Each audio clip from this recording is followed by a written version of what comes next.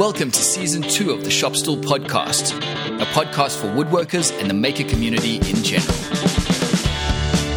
With Joey Chalk from King Post Timberworks, Brian Cush from Sawdust Bureau, and Robin Lewis from Robin Lewis Makes. Hello everyone, I hope you're all very well. This is episode 17 of Season 2 of the Shop Stool Podcast. So as always, I'm going to start by introducing my two co-hosts. And Brian, you're up first today. How are you? I'm first. I'm very well, Robin. How are you? I'm mixing it up. Just thought I'd add a bit of spice to the intro. I wasn't ready for that. And Joey, you're all good? Yeah, good. Thanks, guys. That's good. My name's Robin Lewis. Welcome to the show, everyone. So last week we ended off the show talking about Joey's Panto Rider, which was getting delivered. So if you follow him on Instagram, you would have seen it arrived. Did it go together smoothly? Well, yeah, overall, super happy with this thing.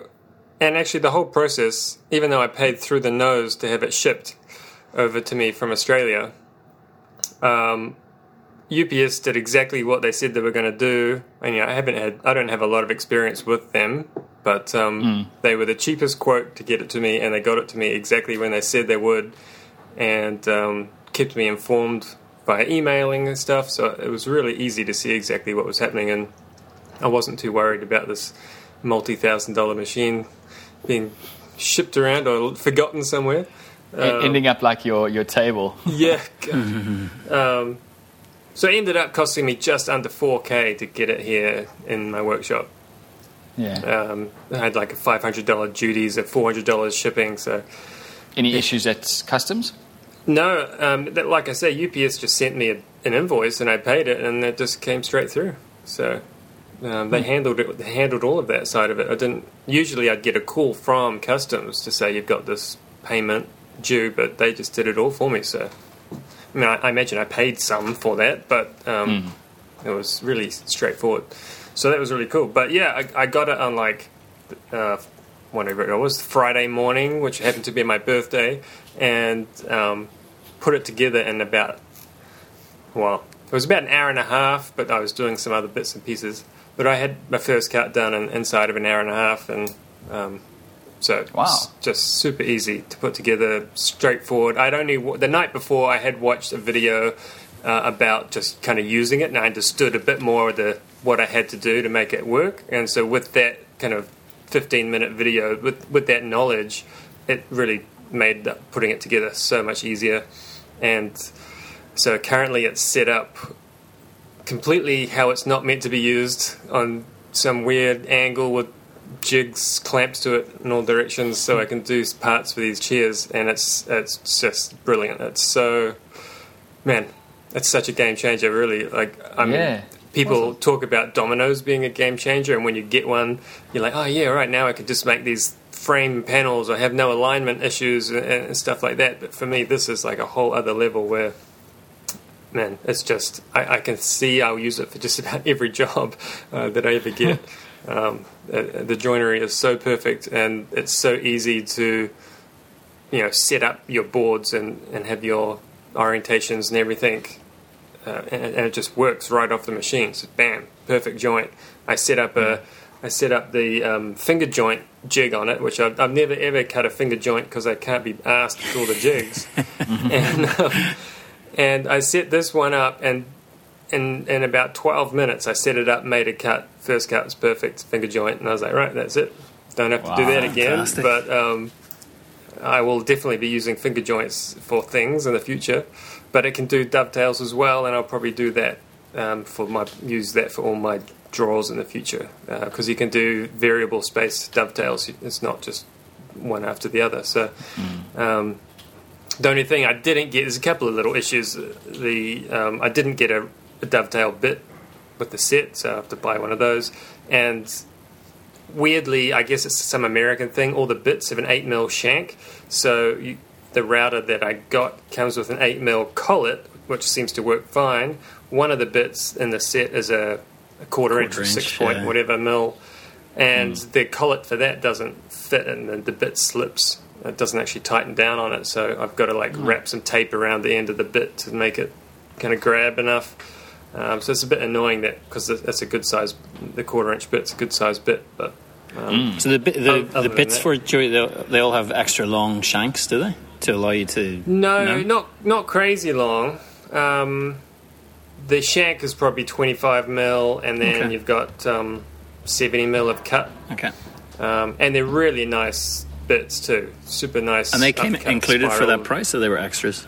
Yeah, they did. I didn't expect to have any bits. I thought maybe might get one crappy kind of straight knife or something. Yeah, but I would have just assumed it would have been the bit, because it's just regular router bits, isn't it? Or they're special Penta you meant to router use bits. an upcut spiral bit, and you don't get tear out and stuff. And but I got 3 bits: a 1/2 inch, 10 mil, and a 1/4 inch, and they're brilliant.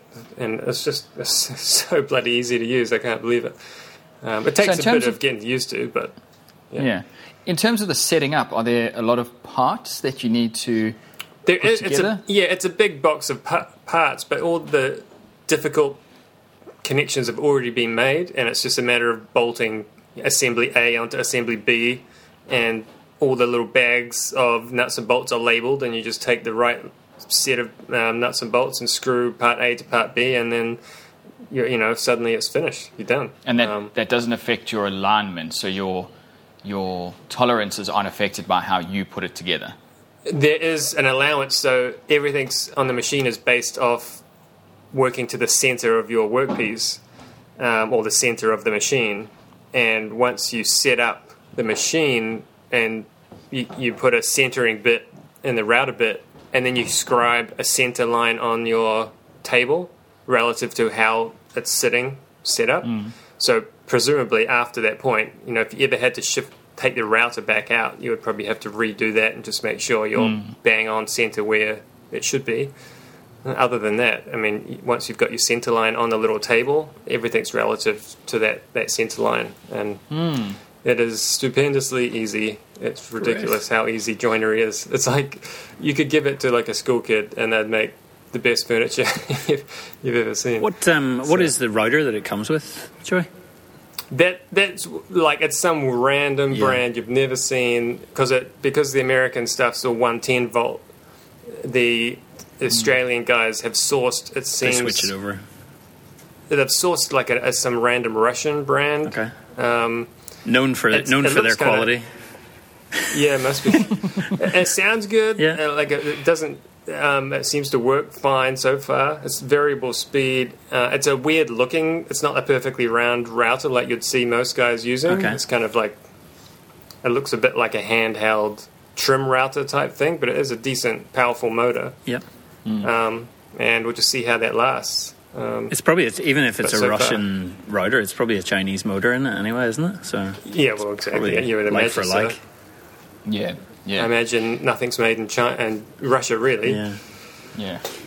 So, $1 million question then, as someone who has neither a Domino or a Penta router. What first? Where should I go? Obviously, the price is, now knowing what I know, I would go Panta router and then buy a biscuit joiner for doing things like glue ups if you want something to be aligned, or even just a doweling jig or something if you had alignment issues. It's so far above what a Domino can do. It's not funny. And from an ease of use perspective, like as someone who hasn't used either, those joinery techniques, I don't know how they work yet. Am I going to be looking at the Penta, because obviously you've got a lot of experience with the Domino, am I going to be looking at the Penta router going, I actually don't know how to use this to make the most out of it because I've never worked with something like this? I didn't know anything about it really, and I'd already bought it, and then I was like, I better watch a video about how to use it. And then I was like, oh, right, that's great. I didn't know it could do that. And really it was that watching that kind of 15, 20-minute video the night before I got it, where I was like, oh, okay, I can do all this. And then it just made me, when I saw the templates in the box, I was like, oh, I know what that's for now. I was going to save that for a rainy day. We don't need that right now. But knowing now, I've had to jump straight into doing super complex stuff with it, with this compound weird angles. And just working that out is so easy. And because it all works off a center point, I can make a jig. And as long as my jig's got a center line that I can line up with the line on the Panta router, I can clamp my jig onto the Panta router table, and everything's repeatable exactly the same. So at the moment I'm making these weird angled notches in the back legs of these chairs, and I just have a jig clamped down to the panto router, and I'm just swapping the legs out one after the other, route a notch, put the next one on, and just going through the stack of 24 legs. Interesting. So that's really cool. I imagine the cost would only come down from here. It's only going to come down. So yeah, I don't know if it will come down much more than it is, given what you get. I was pretty surprised how much you get in the pack for the jigs and stuff. Like, when you look at the machine, there's actually not much to it, which is good because it shows how simple the machine is, and you can see all the mechanical parts. You can see if something's going to wear or whatever. Like, you can fix it. But all the things like the bits and the crazy amount of templates you get, I mean, you'll be set up for life with that one basic kit.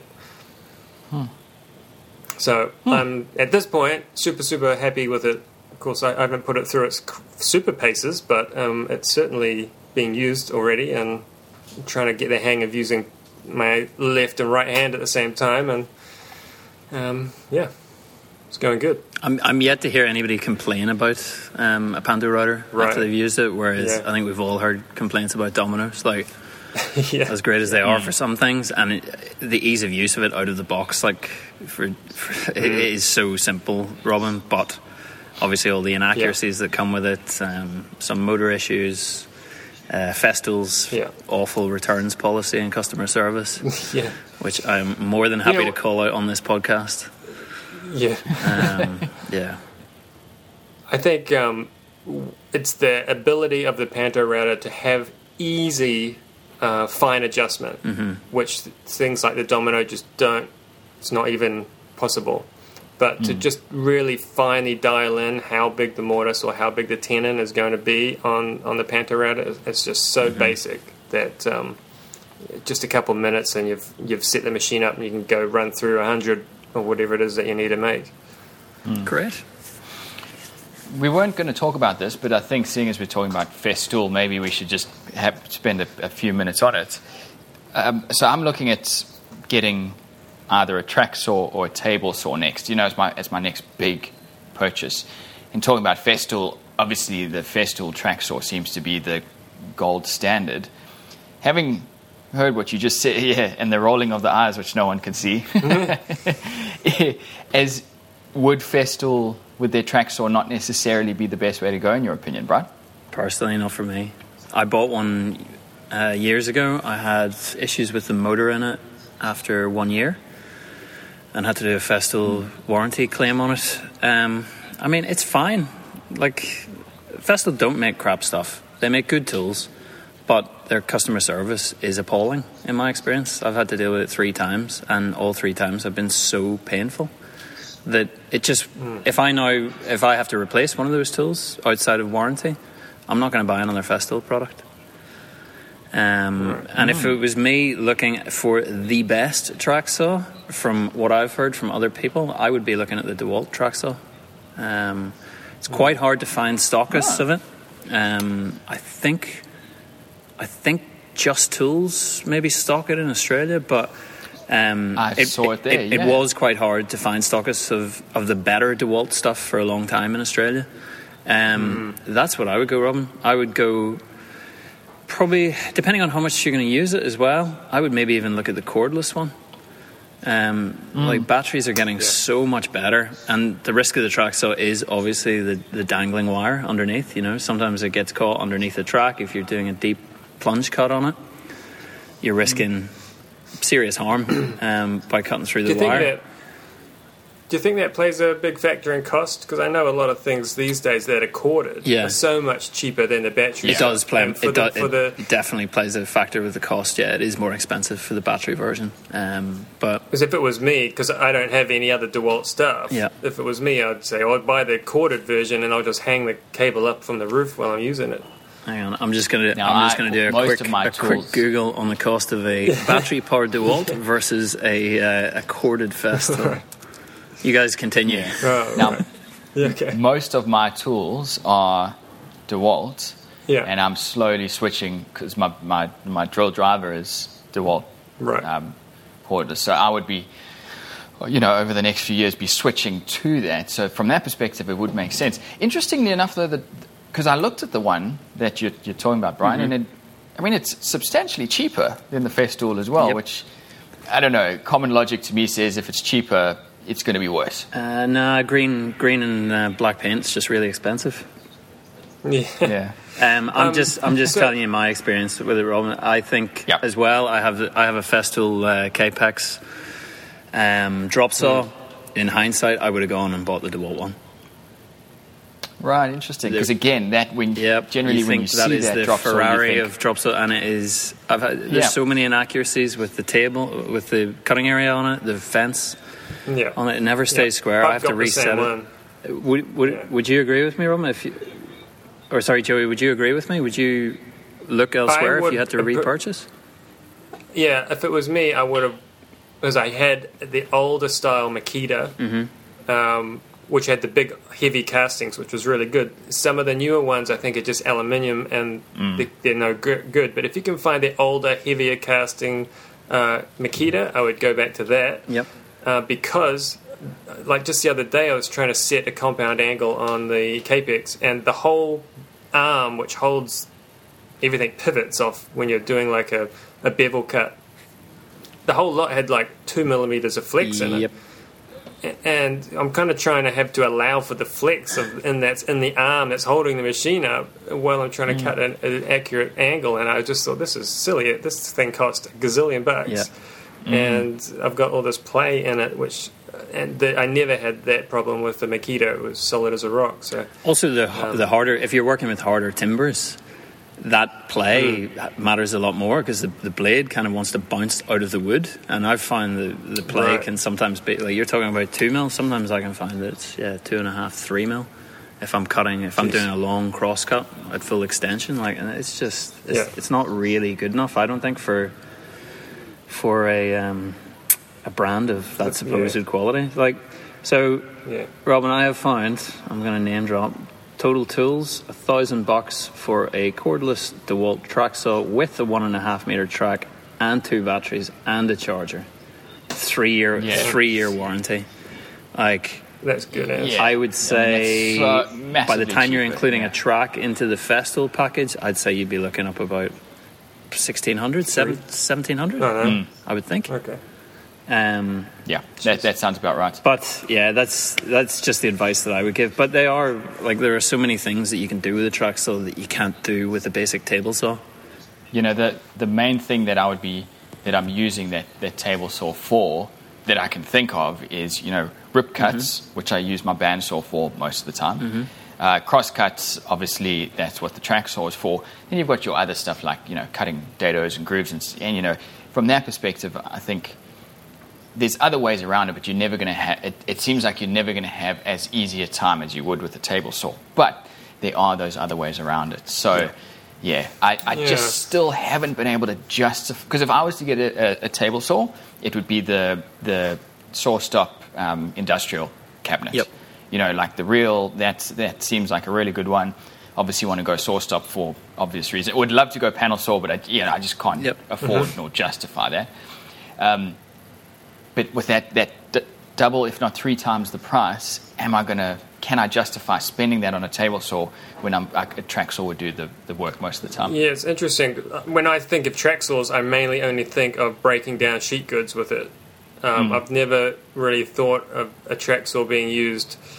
For example, like you said, you do ripping on your bandsaw, but almost always you're then going to have to joint that or whatever. And sometimes it's just a pain in the butt. Whereas if you can rip, say, 4 mil off a piece of solid timber on your bench saw, a table saw, it's way easier and quicker. Just shift the fence and zap, and then you've got a really good finish already there. Yeah. Whereas you can never do that. I don't think you could do that with the track saw easily or safely. Trying to rip, say if you've got like a piece of 50 by 50 and you're trying to rip 3 mil off the side of it, you can't even see it, you can't hold it, you don't want your fingers anywhere near it, but you can do that on a table saw. Yep. So my gut feeling would be that I'd go for a track saw when I'm trying to break down more sheet good type things, But then it's all also down to your space. Do you think you can fit a table saw there?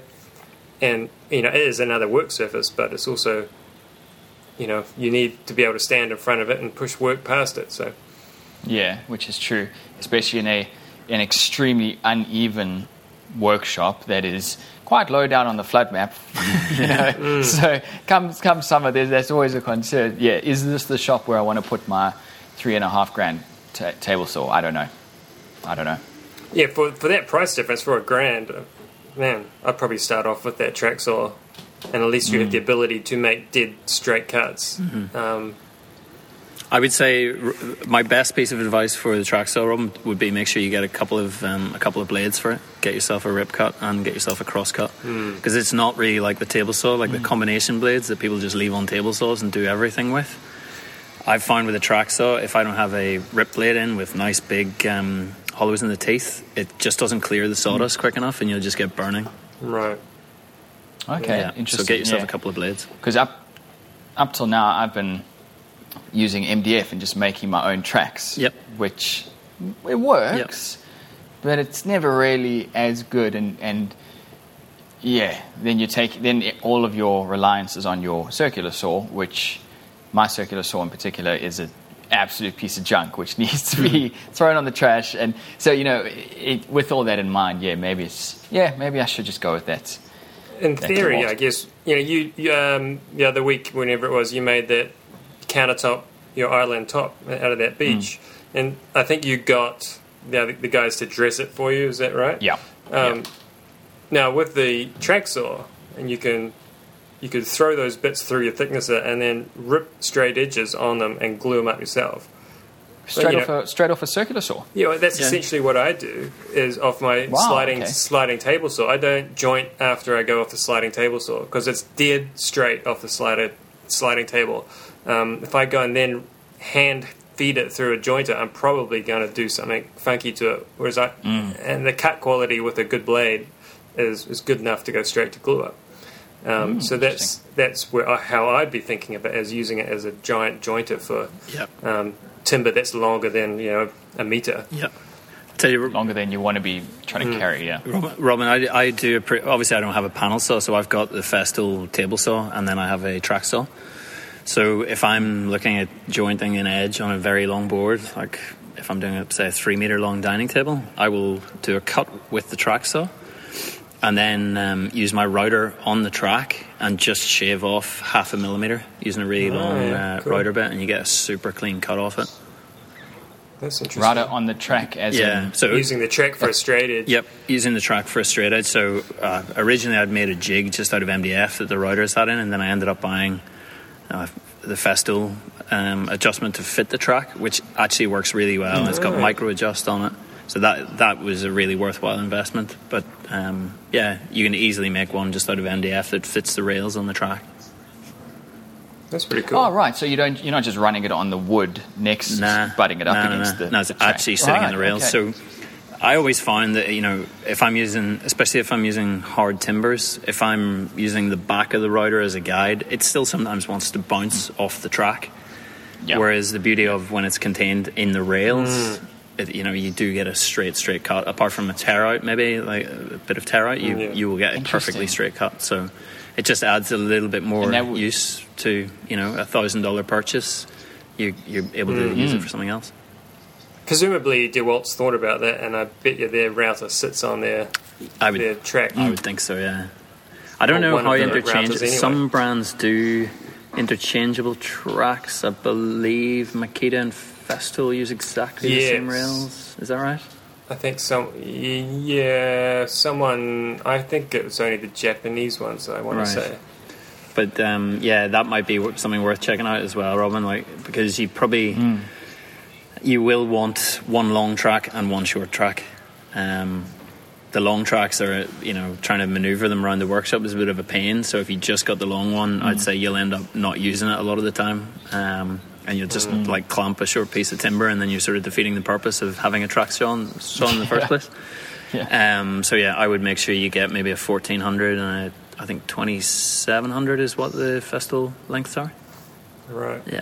Oh wow, they come that long. I didn't realize they made. I think they go even longer, and they do make. Yeah, I think there's a 3. They do make connectors that you could connect. Yeah, that's what I thought. But I would probably steer away from that. I think there's maybe a little bit too much play in them.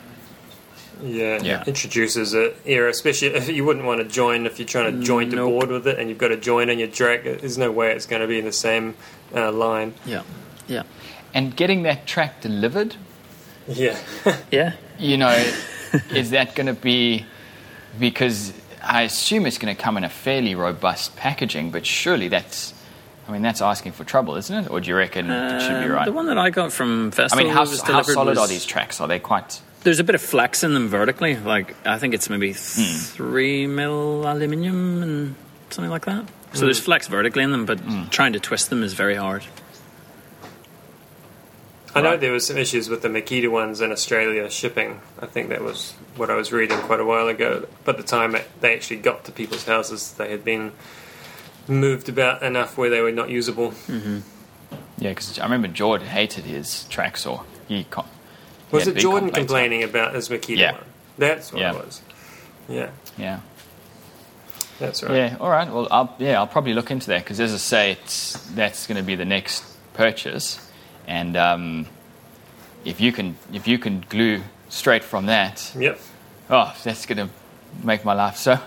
It was hilarious watching me trying to maneuver that beach over the jointer. No. And you're asking in terms of delivery. I've just checked out the DeWalt on Total Tools, and it's $9.99 including free delivery with the 1500mm track. So it's pretty good deal. Wow. So buy now, thanks. Yeah. Yeah. Cool. All right. So we were also going to talk today about this was something that Brian sort of came up with, which I think it's really going to be interesting for a lot of people who listen to this podcast, because presumably a lot of people who do are either looking to improve their existing business or start a business in woodworking. And the three of us all have very different shops. We're at different stages in our career. And depending on where you are in your career, you might want to move to the next stage, so to speak. So, Joey, you are a fully fledged, that's your job. You work, obviously, as a full-time woodworker, whereas myself, I'm doing this on the side from a home workshop. So we thought we'd just go through some of the pros and cons of our existing situation, and maybe that will determine where you as a listener would want to move to next. So, Brian, do you want to start us off and I guess just talk a bit about your workshop space, how it's set up, and why someone would or wouldn't want to go that route? So I'm obviously based in Melbourne, which has ridiculous rental market at the minute. Like commercial spaces have generally changed into cafes and retail. So a lot of the manufacturing has been pushed to the outer suburbs. So in Melbourne, most of the makers are based in Northside. They were in Brunswick and they've now moved Coburg, Thomastown. You're talking probably 15k out of the city centre to get a space. It was when I was working as an architect still, and I found a maker space that it wasn't one big communal space, but they divvied up workshops into various different sizes, and it was based in an inner city suburb in an old heritage building, which it was cheap, but it had lots of disadvantages. Getting on with neighbours, you might have an artist or somebody who sews or somebody that enjoys quiet time as a neighbour, and you're milling timber all day. That's definitely one tricky thing. Being I think it was a 130-year-old building, it had the original floor in it, which was all over the place. Table saws sunk into it. Everything needed levelling. But the advantage was that I started off with a 4 metre by 4 metre space. I then I heard a larger space down the corridor was available. I then took over that once I got a big job, just on a short-term lease. Then I got a few more jobs. I moved into the space next door and just gradually expanded into different spaces, which, as opposed to if you're going to one big commercial space, once you move in, that is your space for the length of your lease. There's no ability to go up or down as the jobs come and go. Even if I needed to spray something, I could literally rent the space for a month. So it's a really, really good option just to look for those maker spaces, I think, starting up, especially if you're part-time.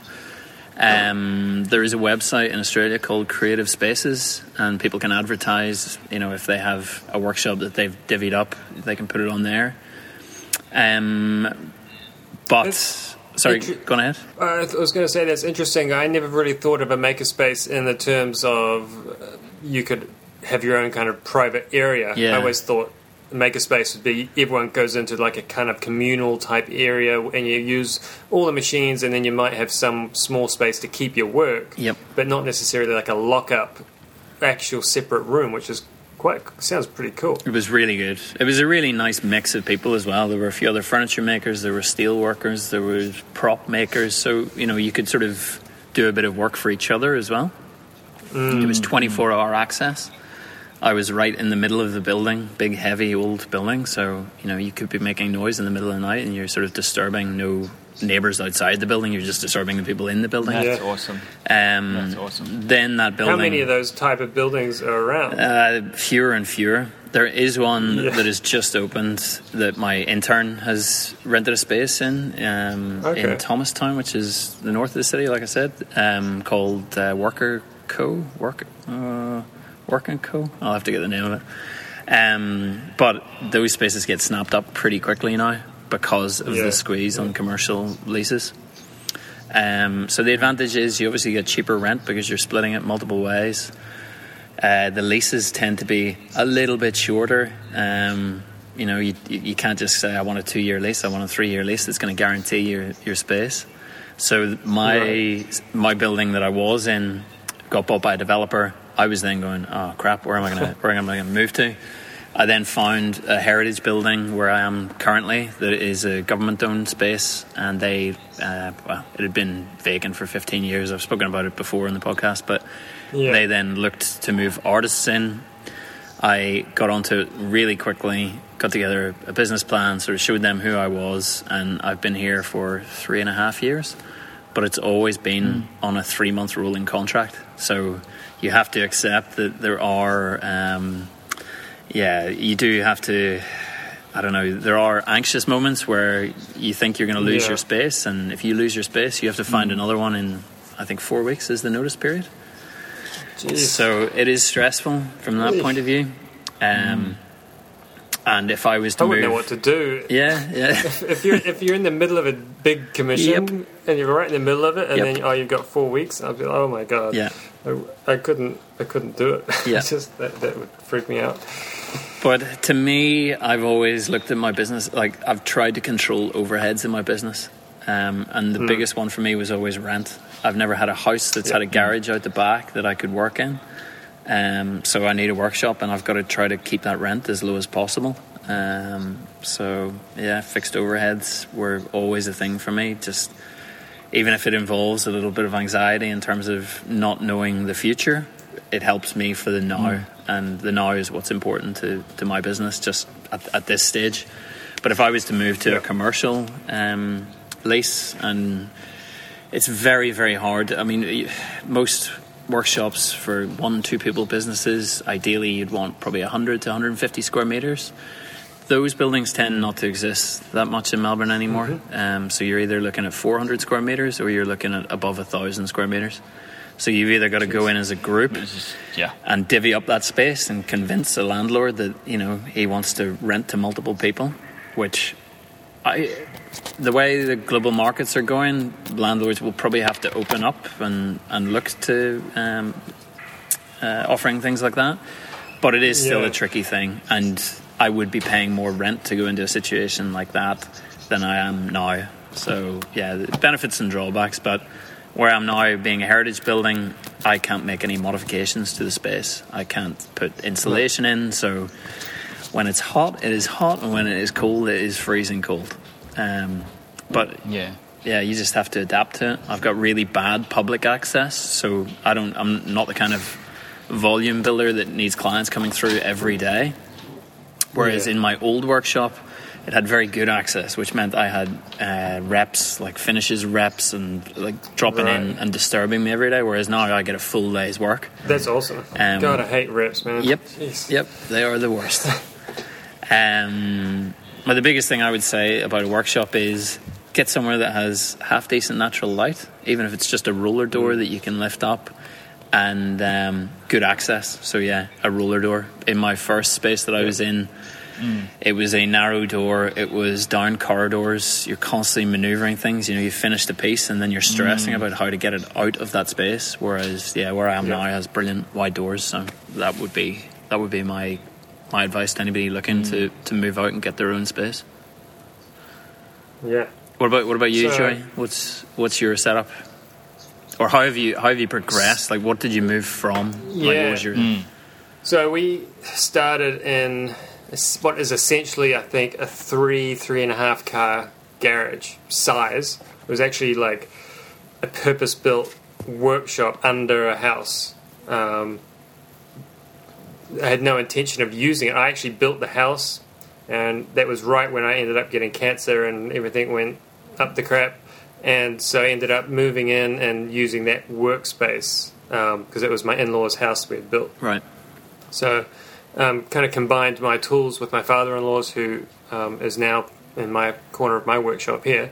And so that's where I started the business. So I had access, and it's kind of strange. I think everyone has their own, obviously, specific circumstances where they have access to certain things that other people won't. And in my case, it was that I could just use this brand new purpose-built workshop. Now, in saying that, it only had like a 2.3 meter stud and lots of power points. That was a good thing because we'd put lots of power in, but it was not big enough to be making furniture. It was great to start out in, and I think we spent 2 years there. And, you know, I just started getting jobs that were too big for the space. And I actually was turning jobs away because I knew I couldn't actually physically make them. And also the problem with it was that essentially it was like a basement on one side, and we had to carry everything up and down this double set of stairs up to the driveway. And it was just a nightmare, especially shifting machines and stuff. So we looked for... I think I looked for 4 months for a place.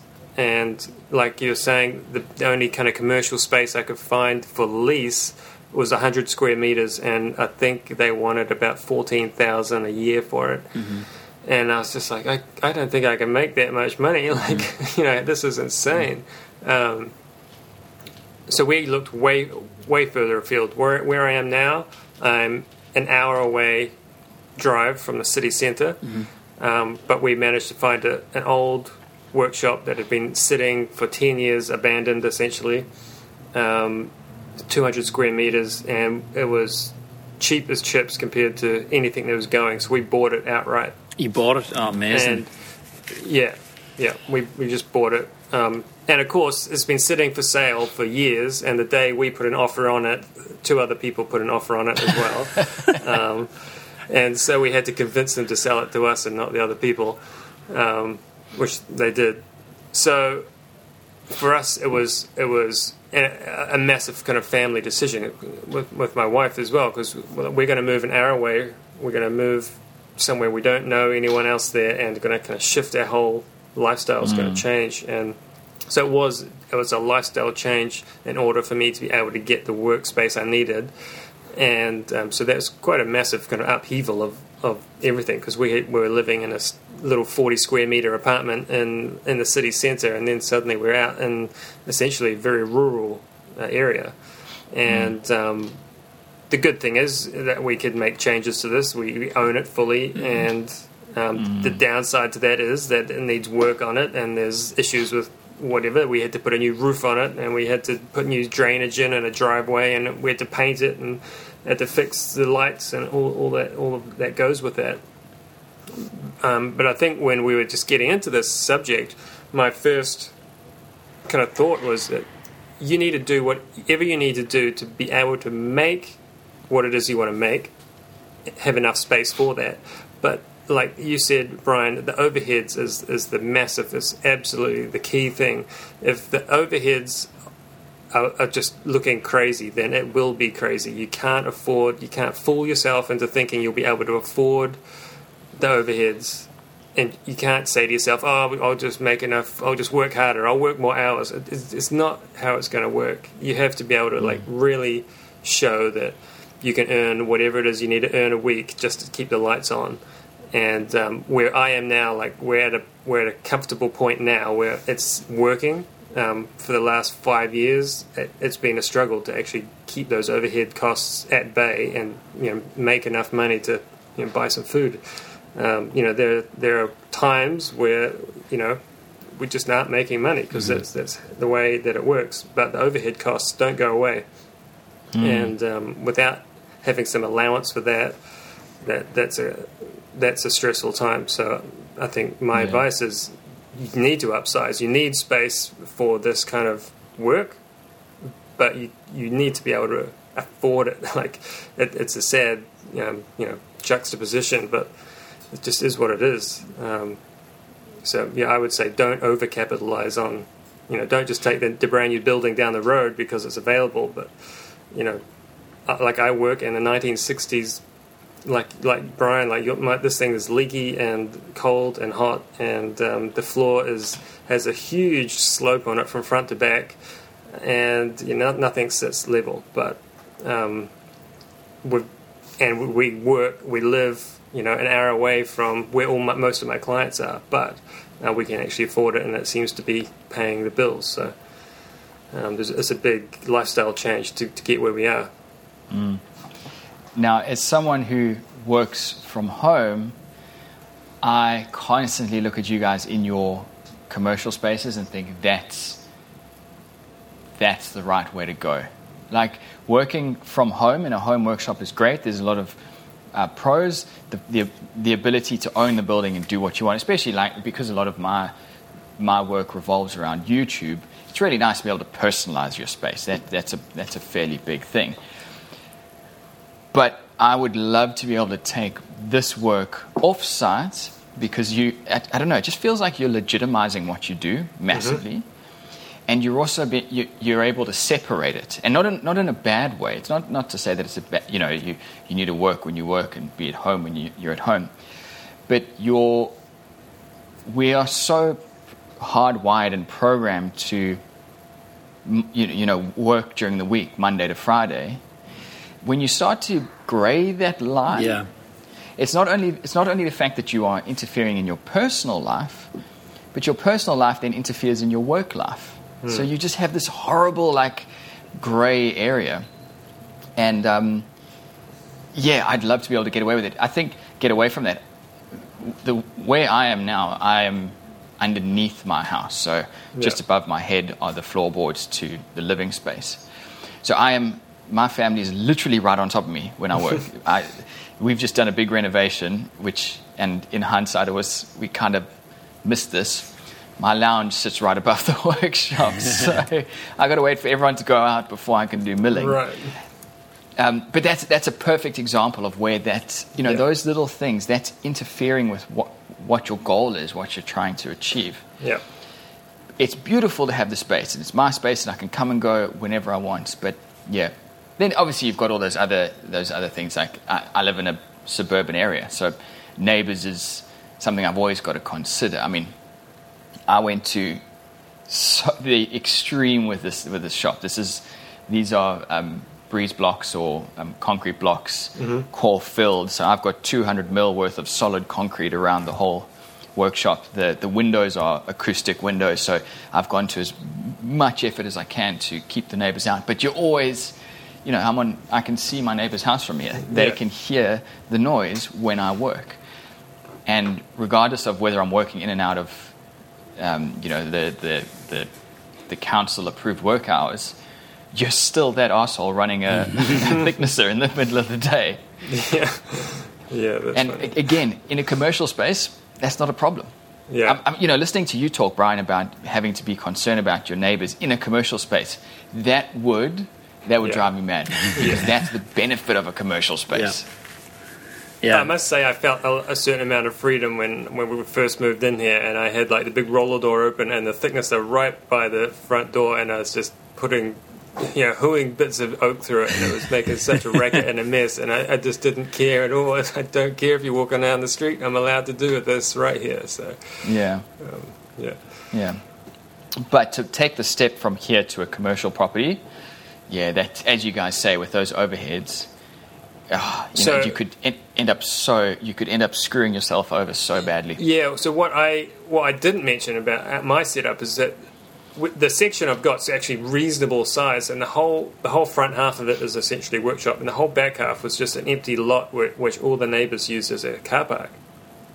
And so we borrowed $100,000. That was as much as we could get, and me and my dad built a 65 square metre little living quarters, little house out the back behind the workshop, and that's where we lived for the first 2 years when I first moved here, and so that saved us. So for that same price of the workshop and the house was still cheaper than any other house in the area. Mm-hmm. By the time we built and bought the workshop, we were still probably half the cost of buying any other house. So it worked out that way. And so now that we've shifted off to our other house, we're actually renting out the small building behind. I actually kind of want to get rid of it because I want the car parking, but I will lose quite a bit of money. No one's really going to pay me what that little building's worth. We made it so you could pick it up and put it on a truck, but I'm not going to get $100,000 for it. So at the moment, renting it out is a better option. And so that's also like a business decision we made early on, that is a probable outcome for that building. And it was like a long-term play in terms of helping the business with dealing with those overheads and dealing with our weekly income as well. So that we knew there would be a time of struggle where we're not getting any of that income, but now it's coming in and it's actually making a big difference. Yeah. It's pretty good strategic thinking, Joey. I'm impressed. Well, yeah, when you've only got limited funds, like we had some money, and it was a matter of what are we going to do with it to make our lives really do what we want to do with them. What can we afford? Let's push all of our money into this one option and take the risk, and now it's starting to pay off, which is good.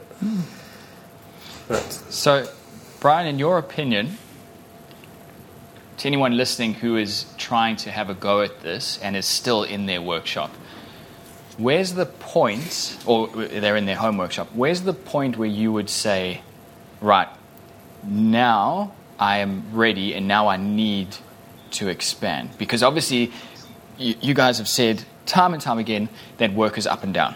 So you're never going to have a consistent flow. So where is the point where you say, right, that's it. Now I'm ready to go. That's a good question. It is the $1 million question. I would say a lot of it has to do with your lifestyle and your time in life, Before kids definitely makes things easier in my experience. I don't know. I mean, when I did it, I had just won a business grant. Is when I went full time. Like the space that I was in, the 4 meter by 4 meter space, I was paying about $400 a month for that. Originally, I went in and split that with somebody else. He was never there. He defaulted on his rent. I ended up paying his rent. But I mean, I was in a full time. I was in a full-time job, so that $400 a month. Yeah. Even if I was using the space, say 7 or 8 times a month, it was fine. It was worthwhile. But yeah, the transitioning from me being able to gradually build my space, it was very manageable. It wasn't like me going and signing a lease and paying realistically, 100 square meter workshop in Melbourne a year, you're going to be paying 20 to 22,000 plus outgoings on top of that. So that's a huge amount of money. So I would say to people, make sure that you know that this is what you want to do, because it will mean lifestyle changes.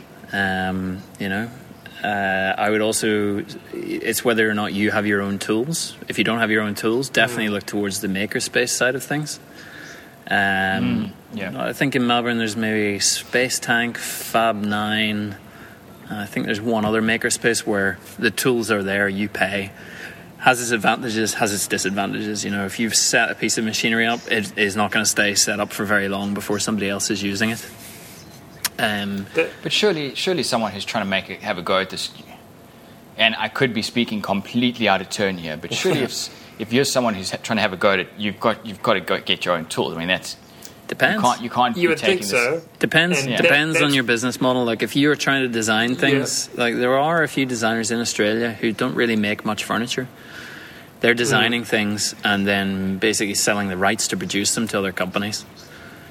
Yeah. Personally, not for me, I wouldn't get the satisfaction out of it, and it's hard to make decent coin out of it in terms of the rights. But I don't know. Maybe if somebody is an architect or an interior designer and they want that as a side hustle and just some extra income, then the makerspace probably does work in terms of, you know, you create a prototype, like a one-to-one prototype, then you show it to retailers. It's just the retail model does not work for me at all. But it depends what you're looking for. So I would say you either have to go the makerspace route, or you have to look to slightly quirky, unusual buildings, or move out of the city a bit. You really have to hustle and sort of keep your ear to the ground. I found MySpace in a council magazine that was advertised. There was a tiny bit of small print down the bottom of the page. It was usually not a magazine I would read. I saw it. I applied for it that night. I inspected it the next day. I signed the contract the following day. So when you find something that feels right, I think you do generally know. I don't know. I believe in intuition around these things. There is no perfect moment, but if you feel as though it ticks enough boxes and that you are covered financially for it, that you're not going to expose yourself, then I think you just have to do it and get on with it, but be prepared to make lifestyle changes. Yeah, for me, I think the point of when you say I'm ready to do this would be when, for me, I looked around and thought, I've got at least an average version of all the tools I think I need. Yep. I don't have the best of. I might have the best of one thing. Yep. Maybe a set of chisels, and I might have a good couple of hand planes, and then I looked around and I've got an okay drop saw, and I've got an okay set of drills. I've got enough where I know from the work I think I'll be doing, I think I've got all the tools I need, so that's like checked off. And now have I got enough space? Probably not. Probably need to move up from a single or double garage, whatever you happen to have. That's when I would say it's time to look around and be a bit more serious about what you're going to do. It's a really massive mental leap. I remember the day I put, I think the website went live, and I was like, right, now I'm a furniture maker, and I walked into the workshop and I was like, crap, I don't know how to make everything. What if someone asked me for one of these things I don't know how to make it? and that's actually what prompted me to learn a whole bunch of stuff, because I said, right, what if someone asked me to make a cabriolet leg? And I was like, I actually thought that, and I went, holy crap, and I went and learned how to make a couple of cabriolet legs, and I was like, right, done that now.